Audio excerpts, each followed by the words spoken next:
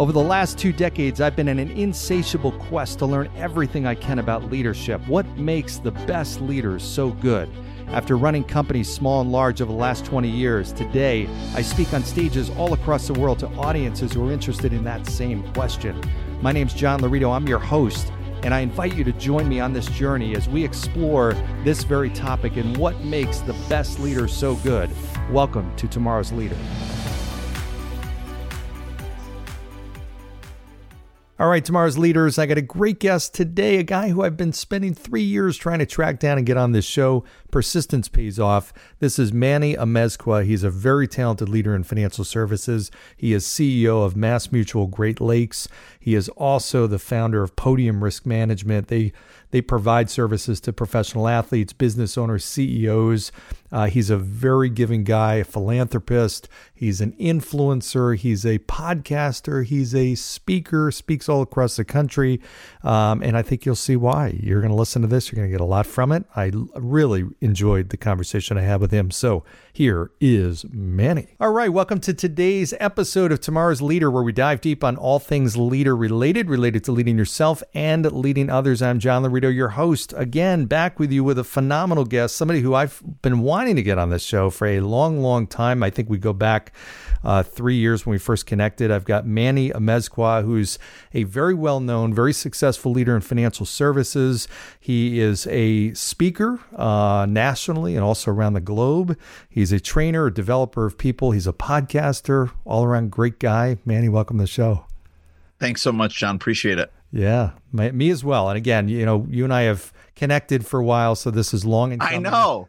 I was blown away at like how granularly you recalled the us weaving in and out of brief conversations over the last 3 to 4 years. So It's look, greatest lesson in how you reconnected the dots for me. The nominator matters. And so when you reminded me that Joey Davenport is who put us together almost half a decade ago, I was like, you're right.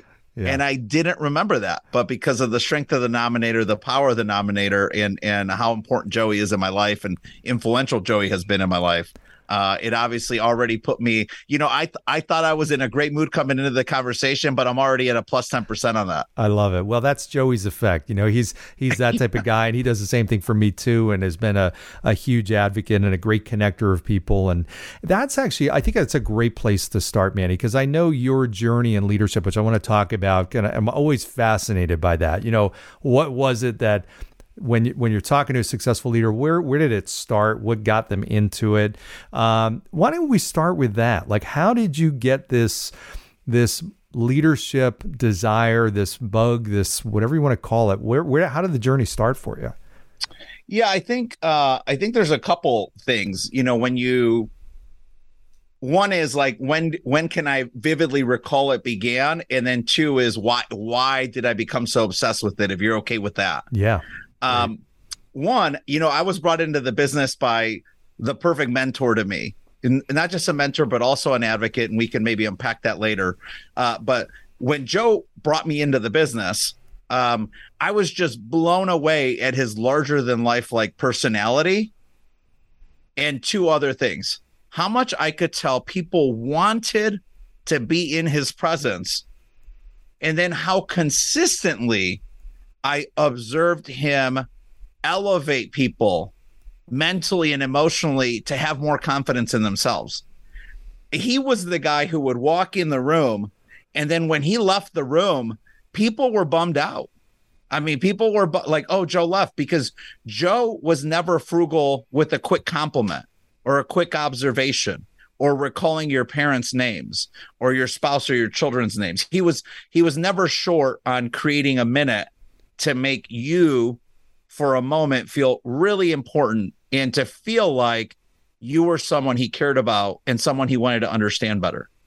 And so that, watching him do that consistently in my first 2 years in the industry in 2003 and 2004 taught me that, boy, I want to be more like that.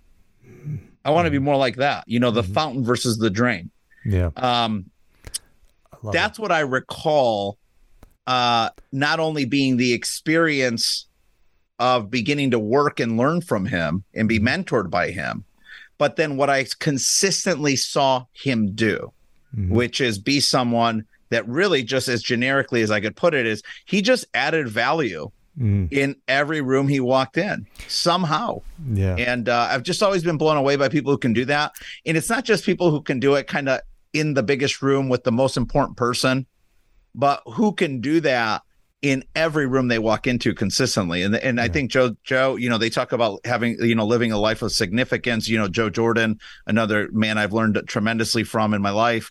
But Joe Gergley's that. Yeah. I love Joe Gergley's that plus 10%.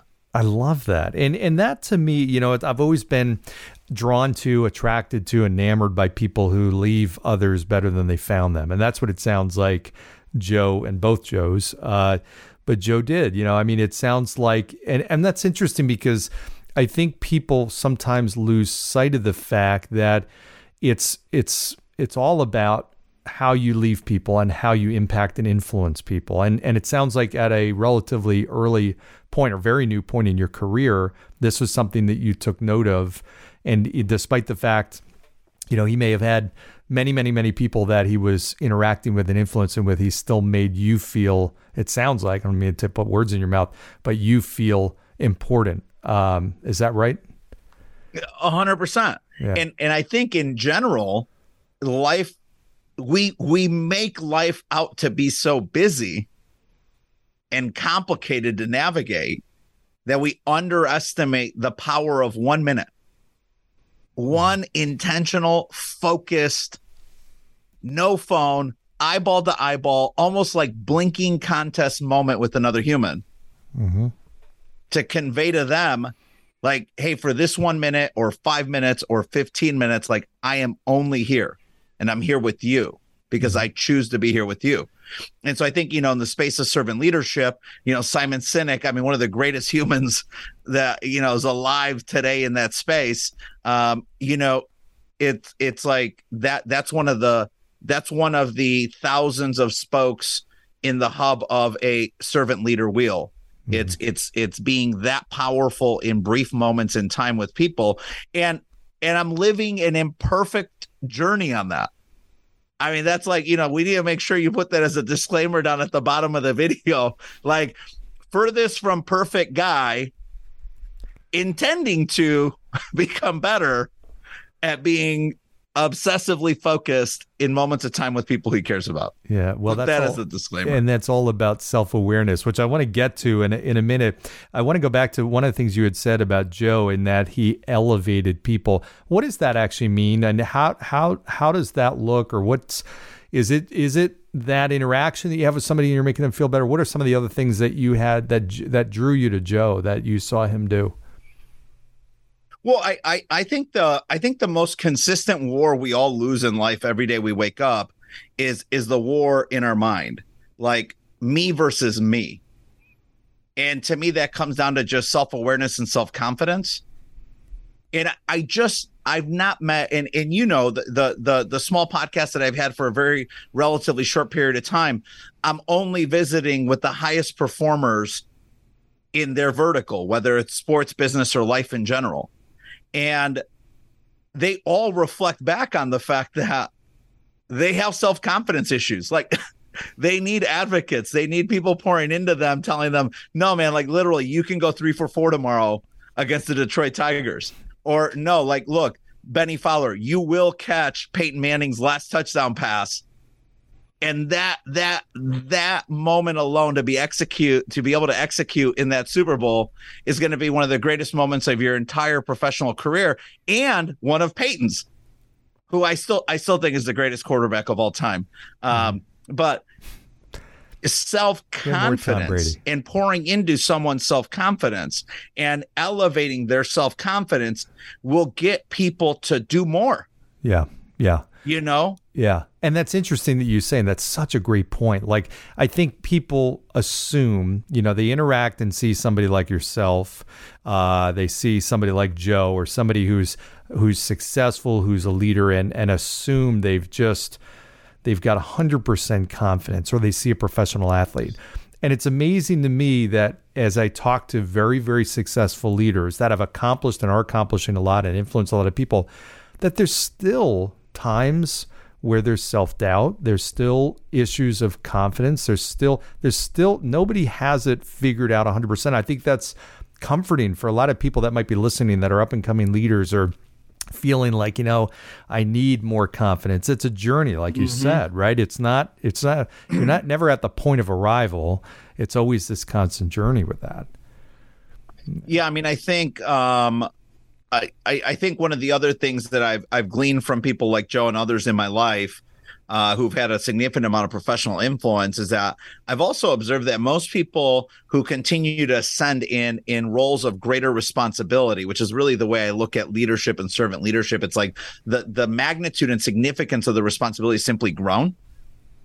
And I've learned that they're always seeking improvement. They're like on this obsessive, continuous path of self-improvement. And so, I work to be intentional about pouring 4 to 5 hours per week into learning from the best in an area that I'm obsessed about in that moment. And so a week and a half ago, I watched the Mental Toughness Forum put on by my buddy. He's a good career-long, lifelong friend, basically now, Ben Newman. Was one of the top advisors in our industry in the first 5 years of his career when we were in our 20s. I'm fumbling around trying to figure out. He was one of the top advisors in the country at the same age. Well, now he's gotten into just complete high performance world of just the greatest performers in any vertical in life. He puts on this Mental Toughness Forum. It was a week-long program, 7 of the top speakers in the world every day for 5 days. And one of the most common themes was self-confidence. Just like, hey, you want to be mentally tough, you got to believe in yourself. Mm-hmm. Yeah. And so here you hear Coach Tucker and Ed Milet and Tom Izzo and Ben Newman and all these great people, and they're all talking about, generically speaking, confidence, having confidence. That's how you'll go do more. Ed Milet, do one more. Exceed expectations plus one more. Right. So anyways, it takes confidence to do that. And so what are some, because that is the question that everybody's asking, okay, how do I build confidence? How do I really impact that area? What's your answer to that? I mean, how does somebody develop more confidence? Well, I think, we touched on it kind of briefly, the war being won in the mind, like garbage in, garbage out. So if I'm just consistently binging on Netflix and watching things that have no purpose or intentional sort of fountain-like effect into the things I want to be great at in my life, no one's judging. And first of all, no one in the planet should ever judge another human on the planet. That's not our responsibility. Okay. It's someone else's, and we're not gonna get in a faith conversation, but it's someone else's responsibility, not ours. So no judgment on the binge watching Netflix. But if you're not taking the little bit of time or significant amount of time to pour into your body, in your mind, the things that will make you more confident about yourself, about attacking sort of your purpose, your calling, your passion, your profession, then you might struggle in comparison to somebody who's putting 5 to 10 hours a week into that and developing that confidence. So I think, one, let's be very mindful about what we're pouring into our mind that we believe could help us improve. But number 2, audit your circles often. We cannot fly and soar like eagles if we're hanging out on a lily pad with a bunch of frogs. And I like frogs. So I'm not disliking frogs. I'm just saying, if my desire, my aspiration, the vision for my life is to soar like an eagle someday, I better start hanging out with some eagles. And so I think it's not just what we pour into our mind, but it's the associations that we create, that we prioritize in our life. And how hard am I working to ensure that the people around me in my life that pour into my mindset on a consistent basis are pouring in belief, confidence, like, I'm with you on this journey. Like, you know what I mean? Just people pouring into us like a fountain. Well, it's interesting. And, I think there's a lot of people out there that recognize, yes, I know my circle of people around me is really critical, but there's so few people that are really willing to do something about it. And they may be very aware that, hey, I got people in my circle that are frogs, that aren't eagles, and they're dragging me down or influencing me in a negative way. But they really have a difficult time changing that, whether it's adding really positive people into their circle or removing the wrong people. It's tough for some people. I don't know what your perspective is, if it's easier to start by reaching out to the people that you want to pull in, or you start with removing some of the weeds out of your garden of life. What's your perspective on that? And what advice would you give to somebody who's like, you know what, I get it, I understand it, I just don't know how to do it? I mean, that's a great question. Like, where do you start on that, right? 10 years into being more intentional and really thinking about this, auditing your circle, right? What does that actually mean and look like on a basic tactical basis? Even 10 years later, I'm still struggling with it myself, wildly imperfect in this space. But I would suggest to someone who's new to this concept of being more intentional about who I'm choosing to create time for in my life, I would suggest, if you know someone is not making you better and helping you move the ball down the field closer to scoring whatever it is that you consider a touchdown in your life, then I would choose alone time over time invested with that person. Mm-hmm. I love football analogies. If you're fumbling the snap, if you're not making a clean handoff to the running back, if you're throwing a lateral pass for a pick six, if you're doing any of those things, if someone is doing any of those things with you, and no one does anything to you, right? You just allow it to happen, right? Mm-hmm. But if those things are happening consistently in the presence of someone, and it's taking you further and further away from scoring that, whatever that touchdown is in your life, I'd suggest that you should consider spending a little bit more time in on the playbook, mm-hmm. and like what getting closer to your life by design looks like, and who the people are that can help you execute those plays. Yeah, that's great. I love that. I love that perspective. And that's a great way to think through it. I used to be, one of the things I'd struggle with is I was so fixated on, the 5 people that are closest to you, have the most influence, which, no doubt the people that you spend the most time with are typically going to be the ones that have the most influence on you and vice versa. But what I also realized is, there's no limit to how many people I can pull into my circle. Like I can, you and I developing a relationship now means we are in each other's circle, and we may not yes. talk and hang out every single day, but we can influence each other in a positive way and learn from each other. And so I see the people that have progressed so much in life and leadership that are the ones that are really conscious and very intentional, and you use that word intentional and deliberate about thinking about who can they pull in, who can be a really positive influence, who do they want to have a relationship with, and taking action on that. And maybe that's a good way to think about it as, hey, I want to grow my positive circle and add more and more eagles, not just replace the 5 that are closest to me or swap them out. That might be a way to think about it too.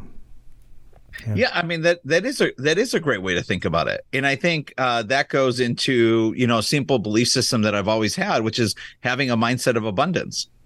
Not everyone in your circle needs to have 5 hours a month from you. Mm-hmm.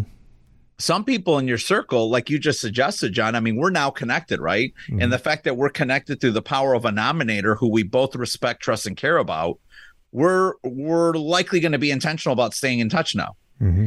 And early on, that might mean, hey, it's once every 90 days, we catch up for 15 minutes, or we see articles, we send them back and forth. We see a podcast, we're like, dude, that was awesome. We should both, we can both glean something from this podcast, whatever it is. Yeah. But the bottom line is that with that mindset of abundance, and also just kind of embracing that it doesn't have to be this perfect recipe.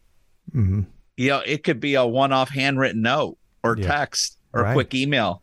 Right. And that's still someone in your circle, because you're intentionally choosing to engage and keep them kind of top of mind. Yeah, I love it. I want to go back to one of the things you mentioned earlier, and you talked about servant leadership. And that's a phrase that many people have heard, but I think a lot of people either misunderstand it or don't understand it exactly in terms of what that is, and also what it's not too. So I'd love to get your perspective on, what is it that you might, as a servant leader, might be thinking about, or what kind of questions are you trying to answer when you're working with people in a servant leader capacity?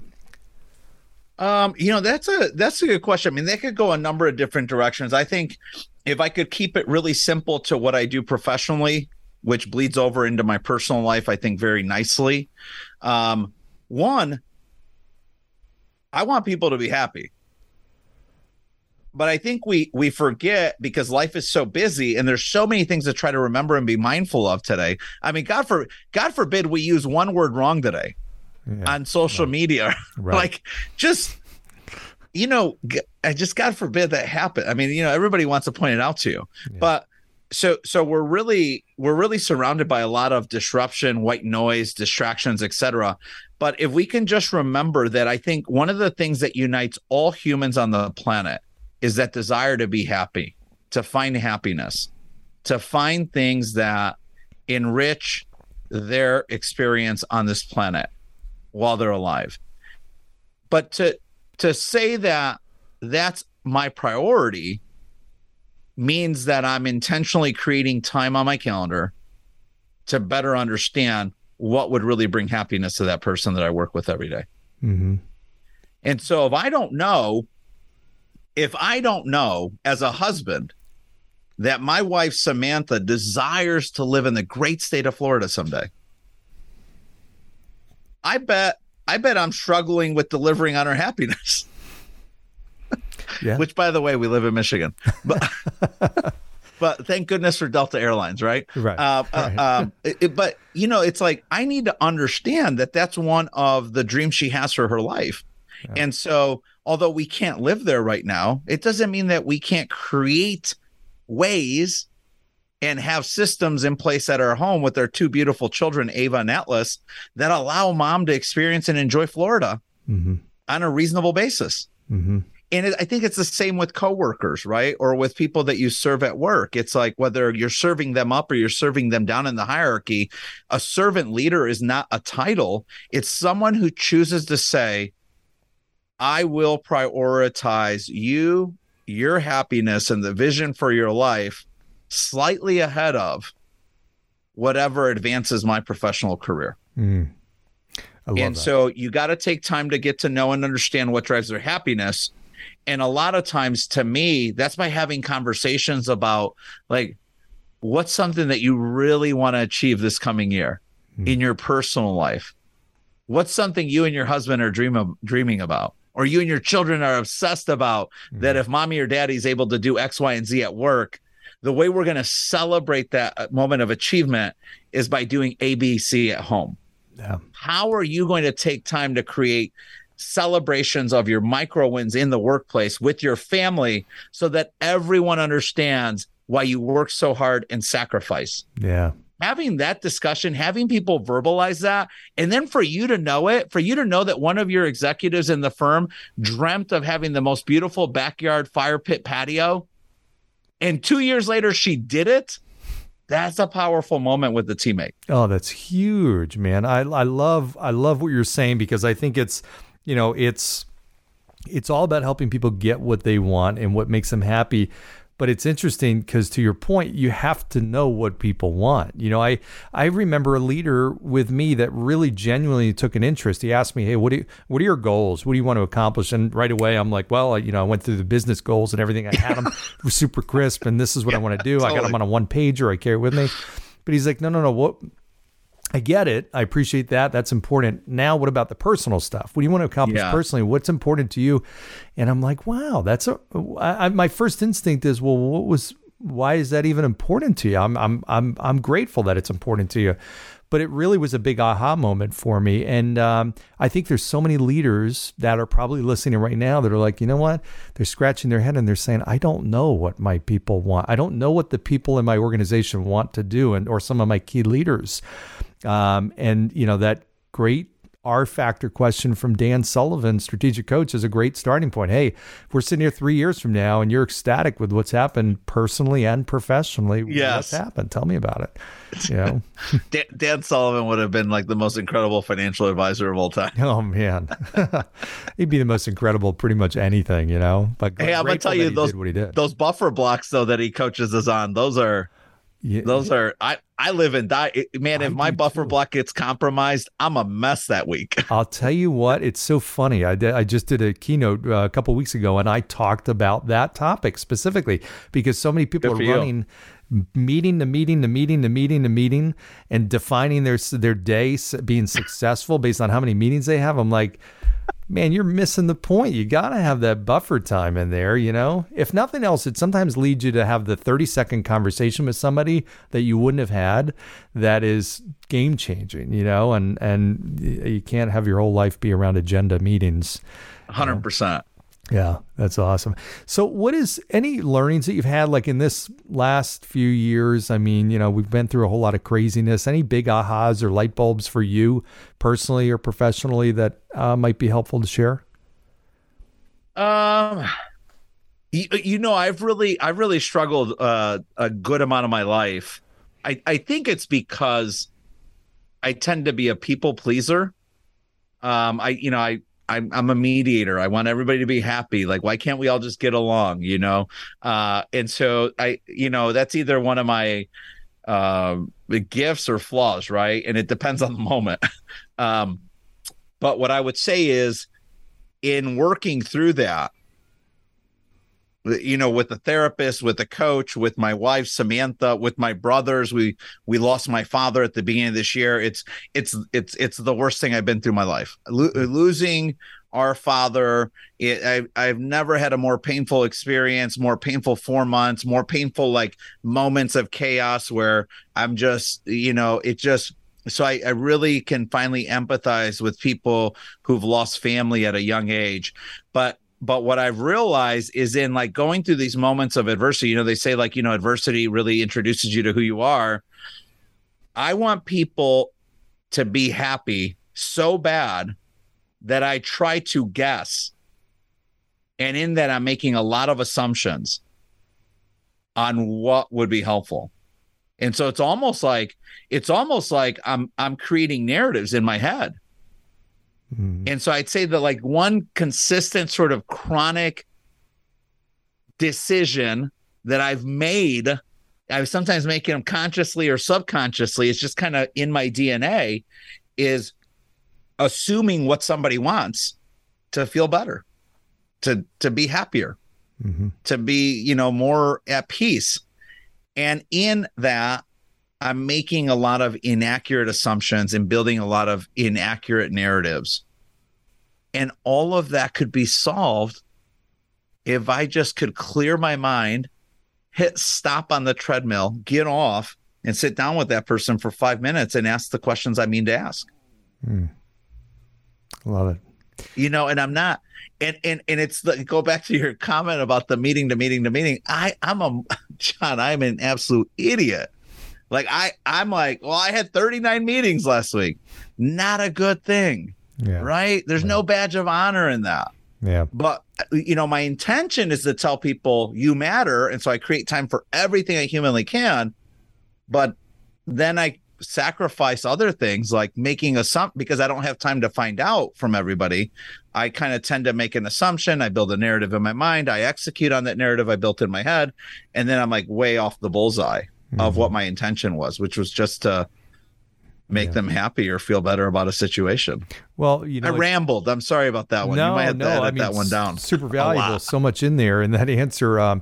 You know, and I think there's a lot of leaders that they want, you know, they're people pleasers. You know, they want people to feel good and be good because that's part of a great culture, right? I know you've got a great culture in your organization, and you know, part of that is you're very attuned to it, and you're listening or watching for the moan rate, you know, and the moan index, whatnot, and how happy people are.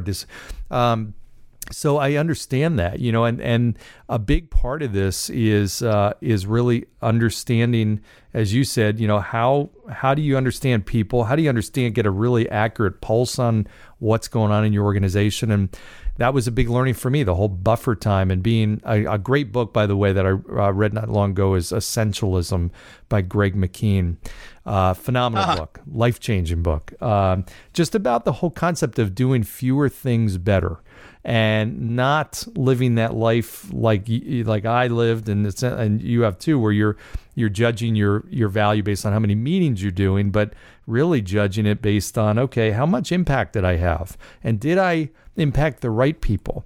If I can have a positive influence on you, and you're somebody that naturally has a lot of influence on many other people, well, then there's a great return on that investment of time, right? Versus maybe somebody else who might not have the level of influence you have. So there's some sense in that too, of thinking about who it is that you're really, making the time for.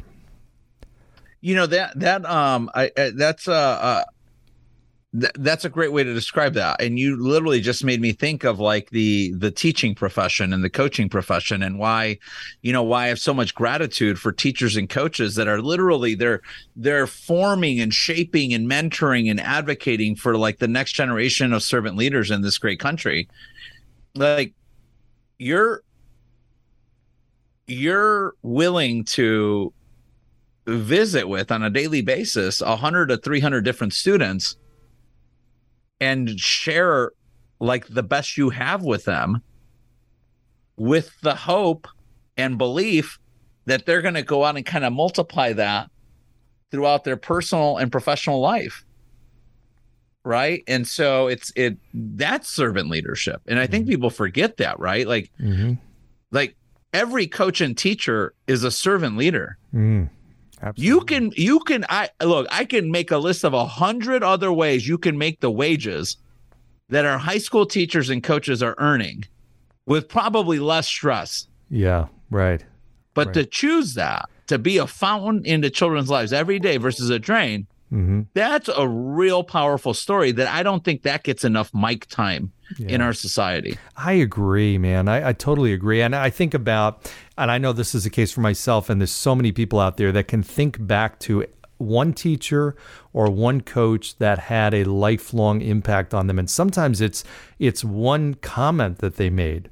And I think we forget sometimes the power of one thing, one conversation that can have a lasting impact on how somebody views themselves or what somebody decides to do. And that's the magic of leadership. I mean, that was the thing that got me totally obsessed with learning about it and really getting into it, because I had those teachers that said certain things that stuck with me. I could still remember, and I'm sure you did too. So I'm right there with you. I think that's an incredibly underappreciated profession for sure. Yeah, I appreciate you saying that. Yeah. Well, I know we're closing on the end of our time here, and there's so many things I love to continue to talk, because I talk with you for hours. What is, as you think about like, okay, moving forward, you got a lot of leaders out there that might be at different levels that are thinking about, okay, how do I really become the best leader I can be over the next 2, 3, 4, 5 years, and recognizing how things, as you see it, might change. What do you say? What's the things that you might put in somebody's front of mind of, hey, make sure you're doing this or don't do this? What advice would you give them? Well, that's a great question for like for like John Gordon or Ben Newman. I mean, there's just so much, right? I always use the analogy of the spokes, the amount of spokes in your wheel. And people are like, hey, how'd you do that? I'm like, I don't even know. There's like 1,000 spokes in the bicycle wheel I'm living on. There's like so many things that I think contribute to a moment or to a micro win. I think we having like things clear in our mind about who we are and who we aren't is really helpful. You've made a couple comments that have made me think, especially like the reference to essentialism.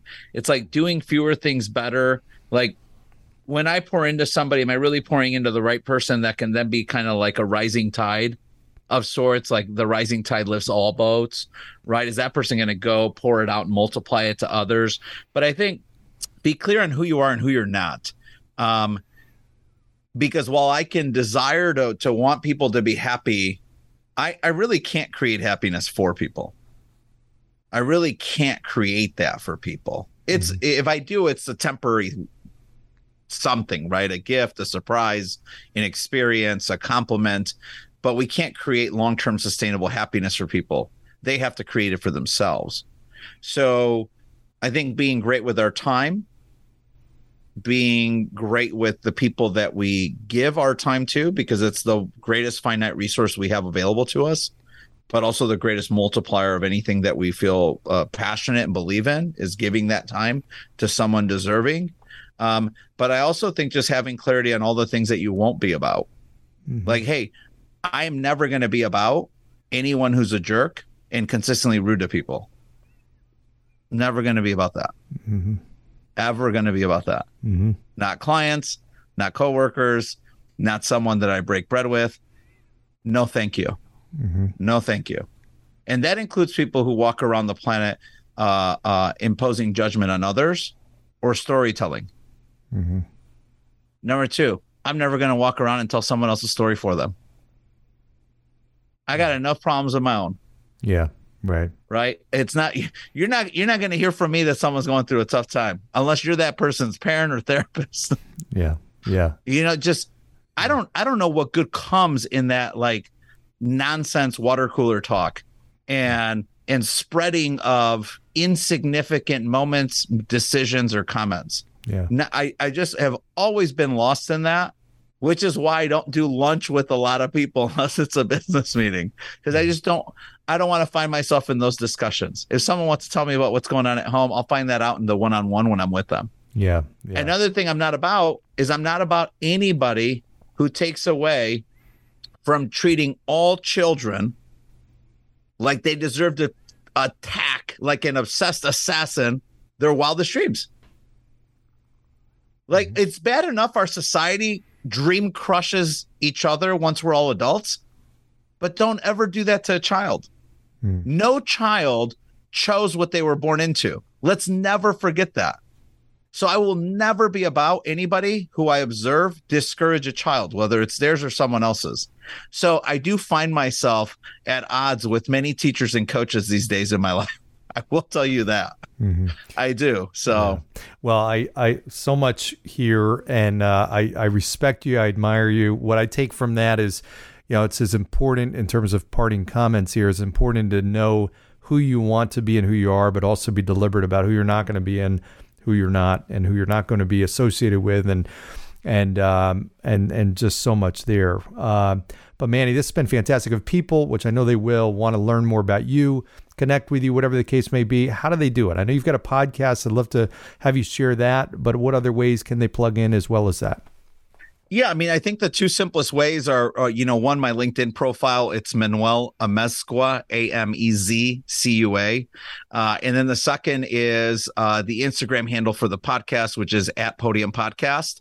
And look, that's become like a new, strong interest in my life. I'm getting the privilege and the blessing to interview and learn from some of the top performers, mostly in professional sports, but that's another dream, kind of moment. You got these guys who are now 30 years old playing their 8th season in the NFL. And they're like, yeah, since I was 4, I was telling everybody on the block I was going to play in the NFL.